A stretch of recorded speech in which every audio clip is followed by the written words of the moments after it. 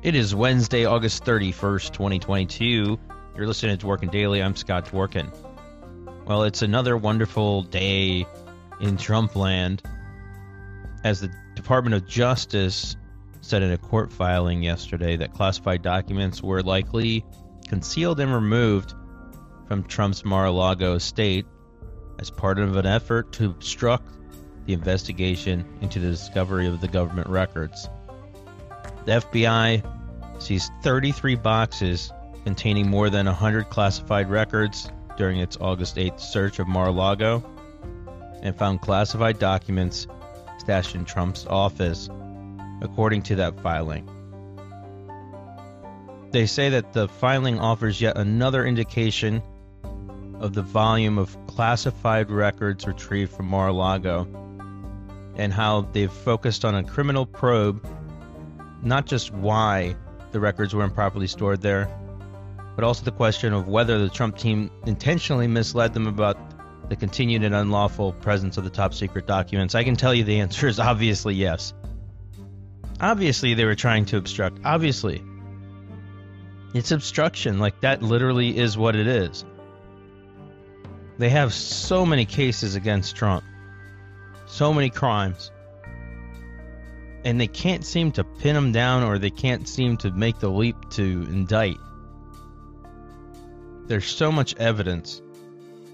And as you can see, take a look at the picture. The photo. That's the cover image for this podcast episode. That's from the DoJ. So at least we know the DoJ isn't messing around. They're not going to tolerate these kind of games from Trump. But we need some action. It is nice to see that, they did include a picture of some of the seized documents bearing the clear classification markings. This is a great way to rebut any suggestions that they couldn't have known that these documents were top secret. That they couldn't have known that these were classified documents. It really does rebut that suggestion. Anyways, today is going to be a great day. Whether or not they indict Trump today, of course, the day that they do arrest Trump, people will celebrate on the streets across the world. There won't be riots, as Lindsey Graham suggests. And you have people like Ted Cruz talking about how he wants to dismantle and house clean the FBI.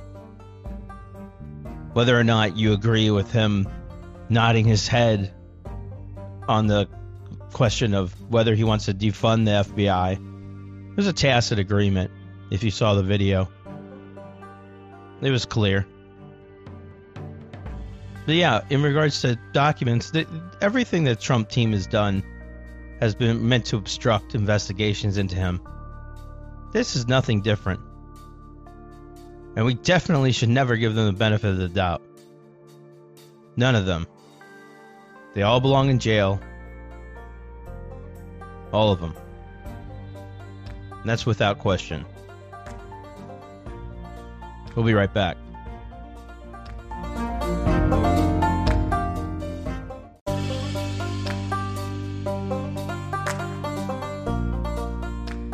Yeah, so obviously they've been trying to hide the documents. What do you think about it?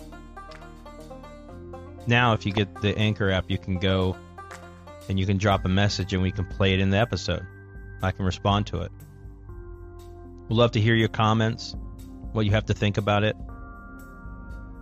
But there really is no doubt here as to what the intent was. Why did he want these documents in the first place? Why did he want them to be there? I mean, it's very clear to me that he just wanted this as leverage against the government. He wanted to use these documents against the United States of America to either make money or to blackmail or to do something negative. It wasn't like he was going to keep these documents because what? He didn't trust the government with them? The government that produced the documents in the first place? Give me a break. There actually is no reasoning behind this. But not much that Trump does has any reason or rhyme or any potential method.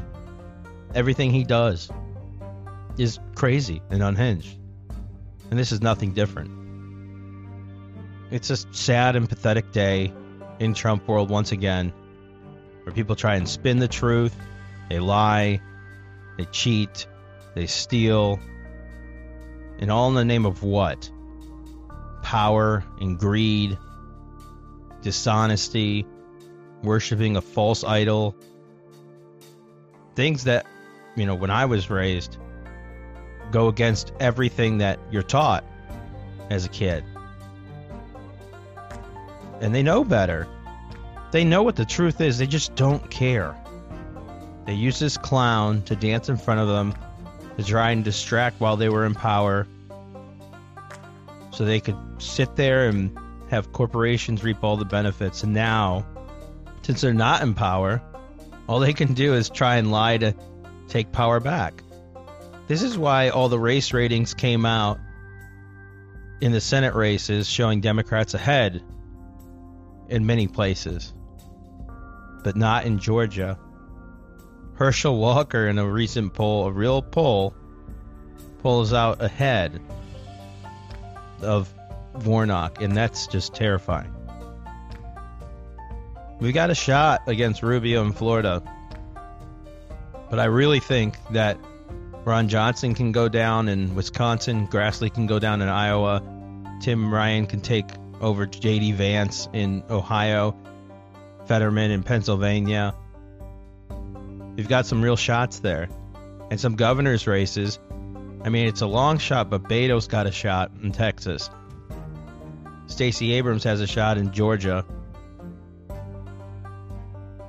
Charlie Crist has a shot against DeSantis in Florida. If we get people out to vote, we can win. We just need to get to the polls. Go to vote.org to see how you can vote, where to vote, when to vote. Make sure that you send it around to your friends. You can go to democraticcoalition.org to see how you can help out in regards to these races. We'll be running targeted ads in most Senate races across the country, the competitive ones. You can subscribe to this podcast at anchor.fm/twerkindaily/subscribe. Thanks again for listening. Be well. Do good. Onward!